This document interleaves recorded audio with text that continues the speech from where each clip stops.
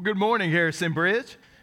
Hope you guys are having a fantastic weekend. I've looked forward to today for many reasons, but primarily I missed you guys last week. I was down at Upstate Church Anderson campus down there. I had a phenomenal time, but selfishly, I miss being here with y'all a little bit. But I would encourage you, I told the first two services this, if you have an opportunity, if you're somehow not in the area one Sunday, you're closer to Anderson or one of our other campuses, highly encourage you to go check out one of our other campuses. And here's why. We are a multi-site church, but we are one church. And so if you haven't had that opportunity, do yourself a favor at some point. And I'll tell you this, Anderson is remarkable from the standpoint of the primary age of that campus is college students or our college students. But what I saw, I told somebody outside from last year, last time I was there was like last March to this year. Last year, I saw one family there in addition to college students. This year, I think at least 5 to 6 families. The room was packed out.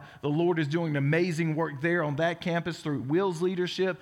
He's doing amazing work on all of our campuses. You guys got to hear Dustin last week as well, and I know you were in great hands with him. And so all of that to say, man, it's good to be back here with you guys. And so we're continuing with our Sent series in Acts 8 today. And then just to go ahead and tell you from the get-go, we're going to be talking about a topic that a lot of us are going to be tempted to start throwing up some walls in just the next few seconds, because the topic is living out the gospel. Put it another way, sharing the gospel is essentially where we're going to land this plane at the end of our time together. And if you're like me, when I was sitting in that seat, already you're formulating a list of excuses, if you're a follower of Christ, why I cannot share the gospel. And I'm not saying that to push you down. I'm just saying I know what it is, right? Even now as a pastor, there are times where I'm like, do I really? God, I'm not prepared for this. God, I don't have this. God, I need that. And here's the thing. If that is you sitting in those moments of temptation, fight against that to put up those walls here today. Because we're all in this together. We all struggle in that together. But my hope is as we look to God's word, you will receive some encouragement and some loving challenges to call you out of that and to what you were really built to do. Because we have a calling, as we see in Acts. And Acts 1:8 is the calling of the whole book. And you'll hear me pretty much every week that I'm here with you guys teaching from the book of Acts. It's all centered around that last great call Jesus gives before he ascends. And that is, he looks at his followers and he says, be witnesses here at home, in the region, and to the ends of the earth. And that is what governs the rest of the book of Acts. That is what the believers are walking out through every page. And here's the thing. It's still the same call here today for followers of Jesus. I was sitting in a room of student pastors this past week, had an opportunity just to be fed. I was in a room where I felt like the dumbest person in the room, and that's a really good place to be because you're just soaking it all in. And this guy, Brad Lomanet, came in, and he started talking about the difference between calling and assignment. And he said, we get a lot of these things confused sometimes, or these two things confused. And so here's why. We often think that our assignment is our calling. So I'll give you my example. My calling is to invest in the next generation, young families and adults with the gospel of Jesus through preaching and sharing of the gospel in the local church. That's my calling. Now, my assignment can change. My assignment right now is to be student director and teaching pastor here at Harrison Bridge. That's my assignment. 7 years ago, it was to be in Newberry for 7 years. That was my assignment. So your assignment can change, but the calling is the same. My general calling, as is yours if you're a follower of Jesus, is to make disciples, to make Jesus known wherever you may be. And again, we face that temptation a lot of times to say, I know it, Corey, but I don't really want to live it. An example from my life of that, I was saved in 3rd grade, but I never shared the gospel until I was 23 years old. So there's a huge gap in there. Huge gap where I knew a lot of stuff about Jesus, but I wasn't sharing really that much about Jesus. And here's the crazy thing. Somehow or another, really through God's providence, I ended up on the mission field in a closed-off communist country back in 2009, living for 6 months there. And I had never shared the gospel before. How the IMB approved my application, when I literally put on there, I have not shared the gospel before, I have no idea. I'm going to ask God about that when I get to heaven one day. How did I end up there? But I ended up there, and what I found is I was staying with my supervisor. He was there, one of the long-term missionaries there, and I would watch him share the gospel. And he knew and I knew that there was coming a day when he was going to look at me and say, it's your turn. right? Because I had to turn in at the end of every month a report. Here's how many times I shared the gospel. And there was that one day, he said, all right, it's your turn. And the mode of how we made this happen was a lot of times I was a professor at age 23, which is kind of crazy. I was at a college campus, and they made me a professor of English as a second language, right? A little country twang boy, 23 years old, teaching English from, you'll hear me say in a minute when I say water the right way, everybody else says it wrong. That's a Johnsonville twang on it, right? This is what I was teaching the closed-off communist country students over there. This is how you speak English, right? So I get there, and we would teach, and then we would go play basketball, and we would invite people to dinner afterwards. And one fateful day, I invite this guy, and I'm so nervous because I have to share the gospel. That's the expectation. And so I'm walking into this restaurant, and I'm expecting it to just be this guy, but he shows up with his girlfriend. And I'm like, bro, like, really? Like, it was bad enough just having you here, but now she's here too? And so literally we finished eating, and I put it off long enough, and I'm like, all right, I just got to do this. Otherwise, I don't know what I'm going to say. And so I start sharing with him. Probably the most imperfect conversation or presentation I've ever given. And I stumble through it, and I get to the end of it, and I say, so how do you think you should respond? And he said, I want to trust Jesus. I said, wait a second. You must not have heard what I shared and how bad it was. Let me share this again. I walked him through the presentation again. And I said, how do you want to respond? Fully expecting him to say, oh, I didn't hear that first time, never mind. He said, I want to follow Jesus. And I was almost like, what do I even do with this now? I did not expect this. And I share that to say, I had no idea what I was doing when I was sharing the gospel. But the Lord was faithful in his leading and in his guidance, primarily through the Holy Spirit, to get me to where I needed to be. And that's my hope and my prayer for you here today. Especially if you're a Christian, that you would see that Jesus wants to use your life. It just takes obedience from you. Jesus has plans to use your life. It's just simply you saying yes. God calls everyday people to everyday obedience for eternal life change. And that's going to be our challenge here today. So look with me. We'll be in Acts 8, as Brian said. We'll be picking up in verse 26. We'll be focusing in again on Philip. Verse 26 reads like this. Now an angel of the Lord said to Philip, rise and go toward the south to the road that goes down from Jerusalem to Gaza. This is a desert place. And he rose and went.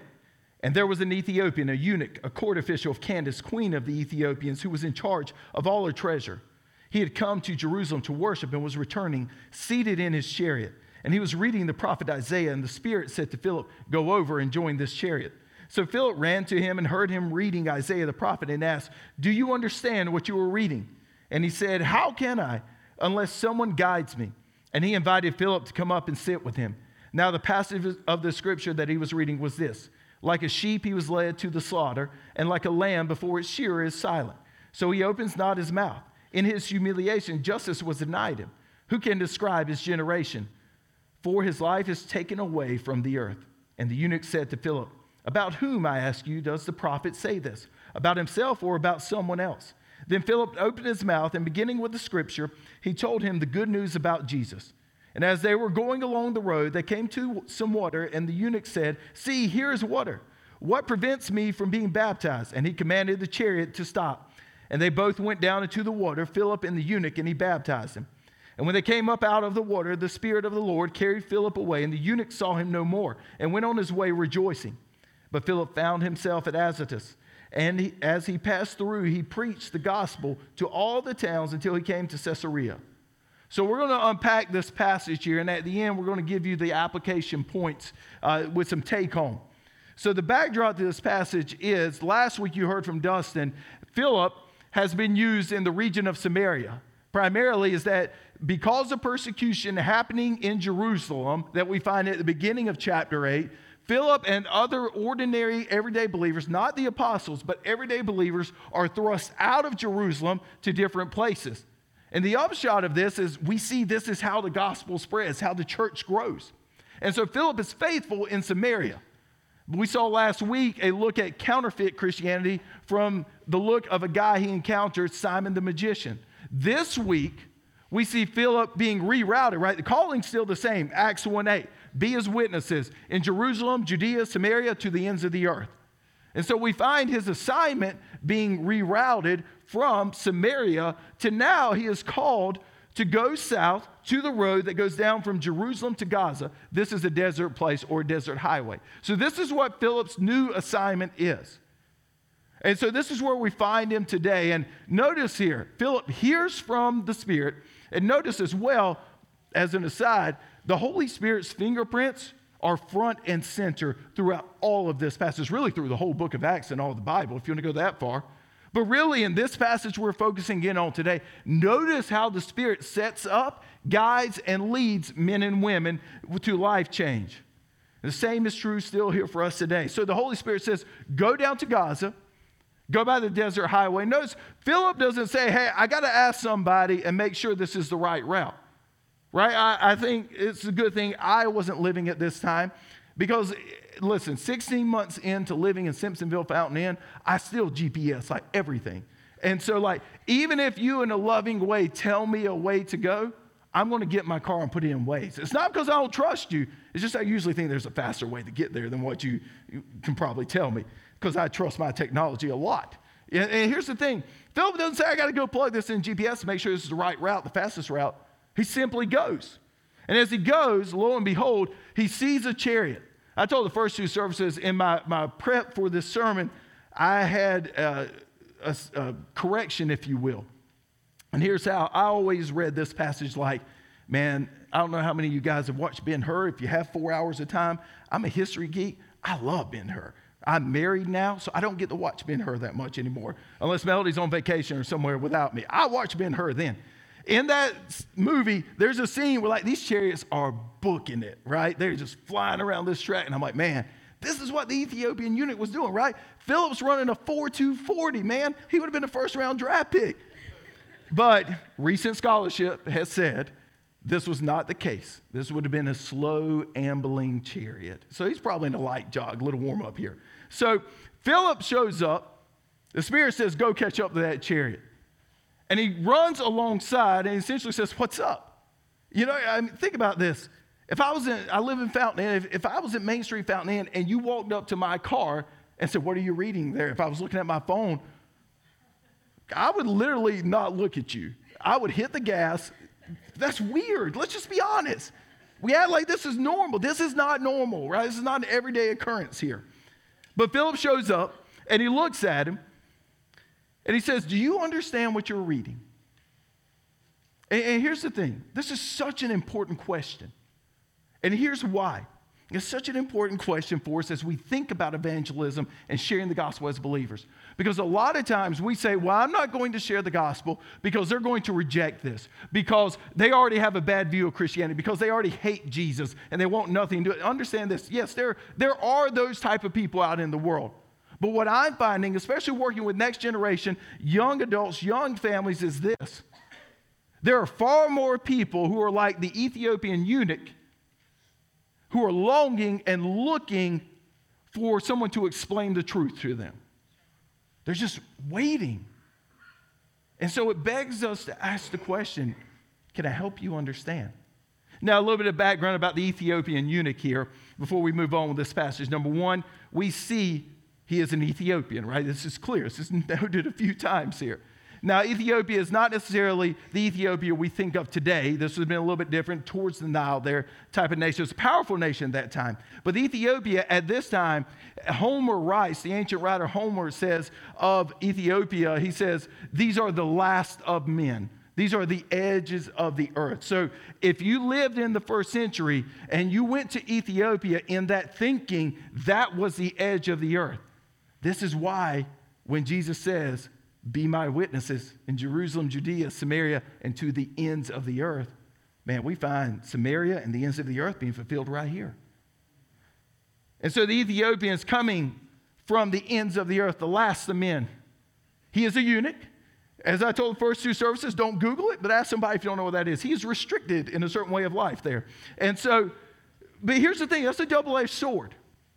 Because if you were a eunuch at this time, and really up until recent history, that meant you were usually placed in high places of trust in the government. And in fact, we believe he held a position along the lines of like minister of finance. So he has some authority and probably made a decent amount of money as well. He wasn't just a servant, he was a high-powered official in Queen Candace's government in Ethiopia. But the downside to that, the other side of the sword is this. He would have been shunned in other areas of his life. We're told that he's coming back from Jerusalem. He had gone to worship. He's like Cornelius 2 chapters later. He doesn't know exactly all the things he needs to know about God to follow God, but he knows he needs to worship him. And so he has gone to Jerusalem. He shows up in the temple, but understand this, he could not enter the temple. And here's why. Old Testament law said that eunuchs were excluded from the temple. So even though he's going to Jerusalem, he can't go in the temple. He can't go to worship God. So he finds himself outcast and on the outside. That's the other side of the sword there. So here's this guy who can't go into the temple, yet he's still seeking God. He's reading Isaiah 53, and Philip just happens to show up and he says, "Can I help you understand what you're reading?" Again, this is a question our culture is longing to be asked. And I'm not saying people are stumbling in here and they're opening up their Bible. Maybe they are, but more than likely not. And they're going to sit in these seats and we can say, "Can I help you understand?" Praise God if that opportunity comes. But primarily in our culture today, those opportunities are happening on these little devices right here. Because they're on social media and other platforms. As much as we give them grief for that, they are actually engaging in some truth there. They just don't know how to interpret it. And this is where the Christ followers are able to step into that gap. Can I help you understand that? And this is what the Ethiopian says. How can I? Unless someone guides me. If you're a follower of Jesus in here, you are called to be a guide for those who don't know Jesus, to point them to Jesus, to guide them to Jesus there. So Philip is invited to get into the chariot.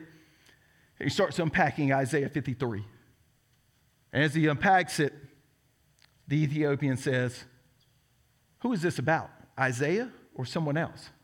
And Philip says, "Say no more. Let me tell you about Jesus." And what we're told is that this Ethiopian eunuch, one who is excluded from the assembly of God, the temple of God, is invited into the family of God. It's a beautiful picture. Where the Old Testament law said only these people are allowed in under certain circumstances, God says whoever calls upon my name is welcomed into the family. And even before we get to the end here, if you're not a follower of Jesus in here, you are like the Ethiopian eunuch in terms of you walk in with so many barriers probably, so many excuses as to why you cannot follow Jesus today. Well, I have this background. I have this sin in my past. I'm in this sin right now. I don't know enough. I don't know this. Understand this. Upon hearing about the God who has sent his son Jesus to live the life that you cannot live, that you should live, that I should live, and to die the death that I deserve to die on the cross, and to rise from the dead, something I could never do and you could never do on your own, to defeat death and defeat sin, to make a way for those who are excluded from the family of God to be invited to be sons and daughters of God. That is the invitation that's on the table here for you today. You do not have to remain outside of the family of God any longer. And so hear the invitation today. You are not here by accident.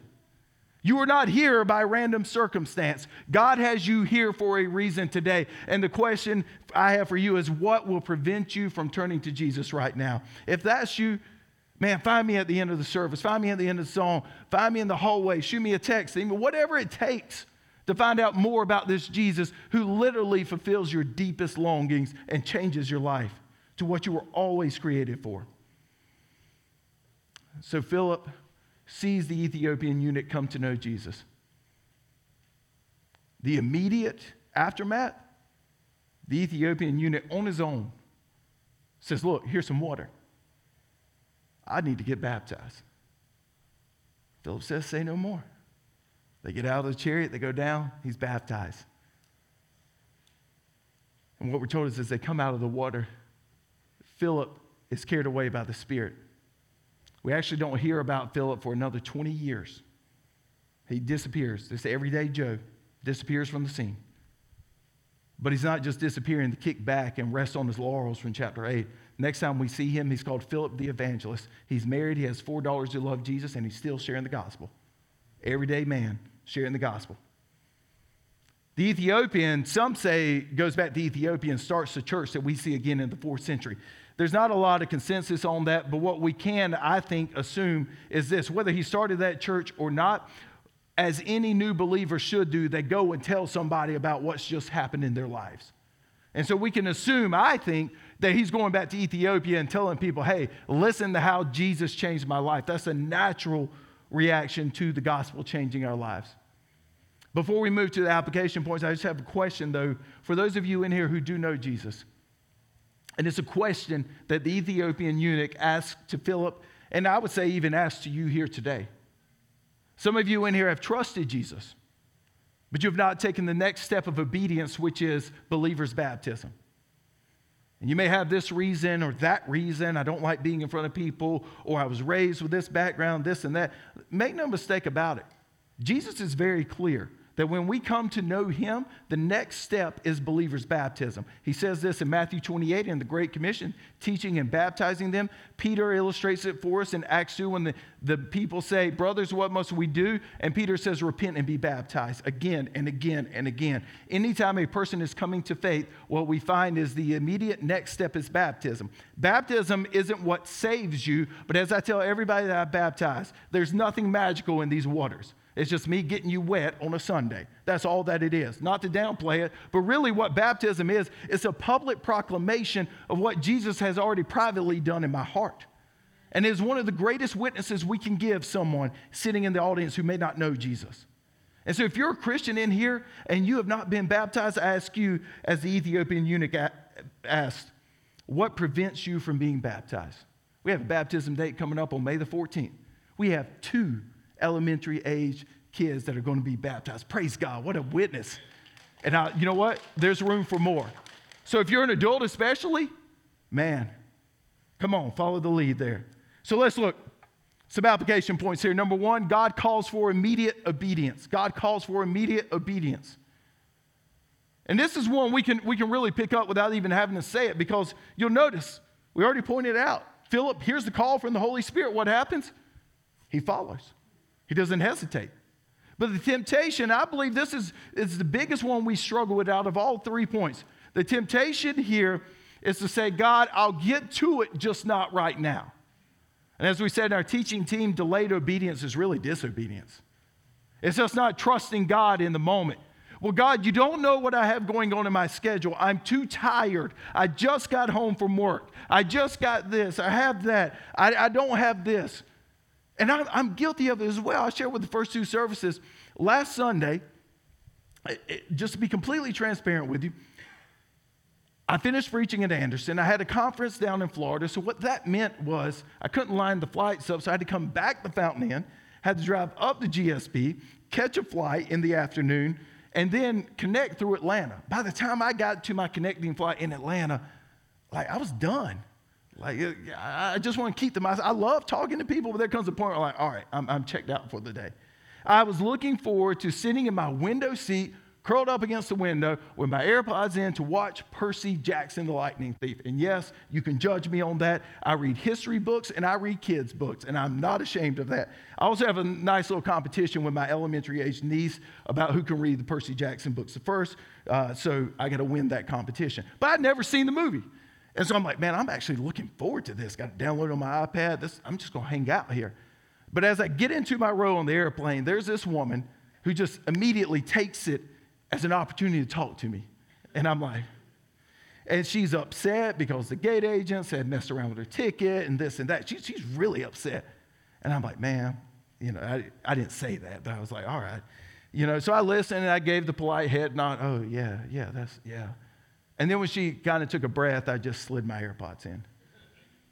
And I say that to say, about 2 days later, as I'm working in the conference, I had some free time, and I'm going back through this, and the Lord convicted me. He said, I told you to talk to that woman. Now, he didn't audibly say that, but I felt that conviction. I should have talked to her. Now, I don't know if she was a believer or not. Maybe she just needs somebody to listen to her. But I wasn't having any of it because I was selfish, because I wanted it on my time. God, I'm good if you catch me tomorrow morning, I meet this woman again when I'm fresh, right? But not then. God, I'm exhausted. I just preached, right? I've just been all over South Carolina to get to Atlanta. God, I don't want to obey you right now, is essentially what I was saying. But God does not give us room to give excuses when it comes to immediate obedience. How could God use my obedience if I simply responded immediately? Jesus wants to use our lives. It just takes obedience from us. Leads us to the second point. God determines the value of your opportunities. Think about this. Philip is given no detail here. He's simply told, all right, you were in Samaria. Now I want you to go down this specific route from Jerusalem to Gaza. No details. None. I would have been like, okay, maybe I'll do that, God, but why don't you get to the real purpose here? When I get to Gaza, that's when the real work starts, because just the ride down or the walk down, it's just mundane. It's every day.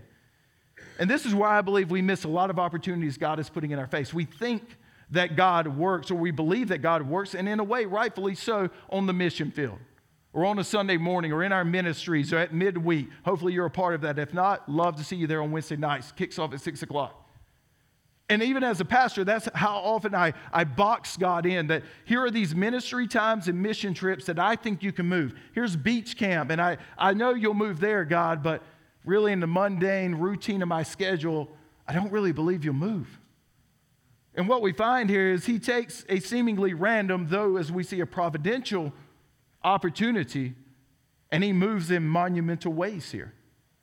And we miss so many opportunities because we're simply not paying attention. And we say, well, God, this is my workplace. This is my neighborhood. That's my neighbor I don't like over there. This is my family member. God, you're not going to show up here. I told the first two services this. I firmly believe this. Make no mistake about it. The preaching and teaching of God's word and corporate worship, congregational worship, should be of highest priority for the Christian, because God does move in those ways, and you should be plugged in those ways.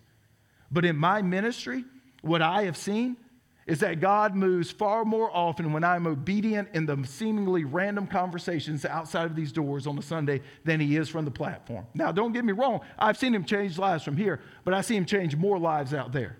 Amen. So here's a dangerous prayer to pray. I gave it to the first two services. And it's in answering this question: what opportunities as a Christian exist for me today? And don't pray this prayer unless you're really ready to be obedient to the answer. God, help me to see and take advantage of these opportunities. God, this is how I've prayed it before. God, open my eyes to the divine appointments you have around me today. Now, don't pray that prayer unless you're going to do it, because God will make good on those opportunities every single time. And I'll go ahead and tell you, they'll be awkward. They'll be inconvenient. They'll push you out of your comfort zone. That's on purpose, by the way. But don't pray the prayer unless you're going to walk through it, because it's a prayer God has answered in my life every single time. Praise God for that. God determines the values of our opportunities. Leads us to the third point. God wants to use you to share the gospel. He wants to use you to share the gospel. If you're a follower of Jesus, the expectation, and I can say it in the most loving way, is that you are the one who is supposed to share the gospel. Well, it's supposed to be the pastor. Yeah. That's part of my role. It's part of my responsibility. It's supposed to be the ministry leader. Yeah. Hopefully they're doing it too. But the everyday men and women who follow Jesus, it is your responsibility to share the gospel. How does the church advance in the book of Acts? Through everyday men and women sharing the gospel.